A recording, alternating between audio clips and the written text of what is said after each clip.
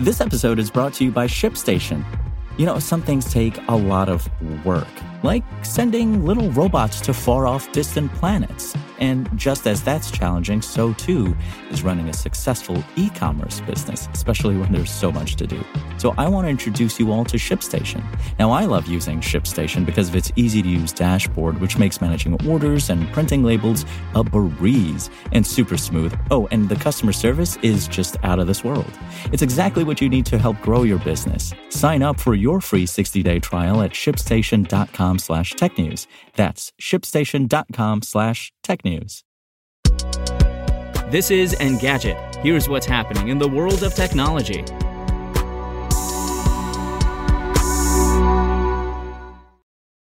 It's Tuesday, January 11th.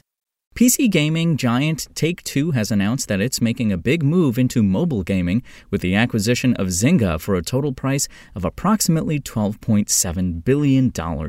Take-Two already owns Rockstar Games, Codemasters, and 2K, producing games like Grand Theft Auto, Red Dead Redemption, BioShock, and others. Zynga, meanwhile, produces well-known mobile titles like CSR Racing, Farmville, and Words with Friends. Take-Two said that the deal will result in $6.1 billion worth of 12-month pro forma net bookings, meaning it will become one of the largest gaming companies in the world. This strategic combination brings together our best-in-class console and PC franchises with a market-leading, diversified mobile publishing platform that has a rich history of innovation and creativity, said Take-Two chairman and CEO Strauss Zelnick. The deal will also help Take-Two save about $100 million annually after 2 years. Zynga itself was on an acquisition streak of late, having acquired the studio behind Torchlight 3 early last year. Zynga has sometimes relied on acquisitions to find the hottest games in the notoriously fickle mobile gaming market. Still, Take-Two said that the mobile industry booked $136 billion in 2021 and is currently growing at over 8%, so the money is there to be had. Mobile will now account for half of its net bookings, net amount of products and services sold digitally or sold in physically, the company said. And almost a year ago, Spotify announced plans to roll out a higher tier of its streaming service with CD-quality music in some markets in 2021. However, Spotify Hi-Fi is still not available, and there's no indication as to when it will actually arrive. Artists and fans have told us that hi-fi quality audio is important to them.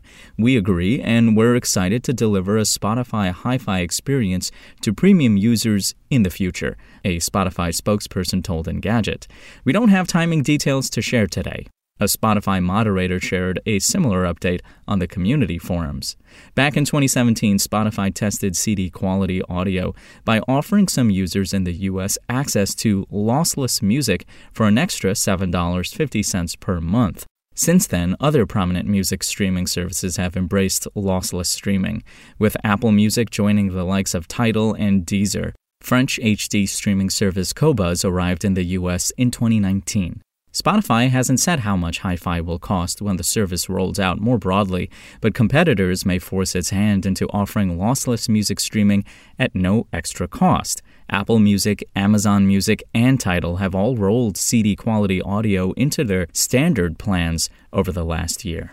Other details about Spotify Hi-Fi beyond pricing and availability remain unclear. However, the company has confirmed the service will work with Spotify Connect-enabled speakers. If you want to catch the latest tech news as it's happening, check out Engadget.com or tune in again every weekday.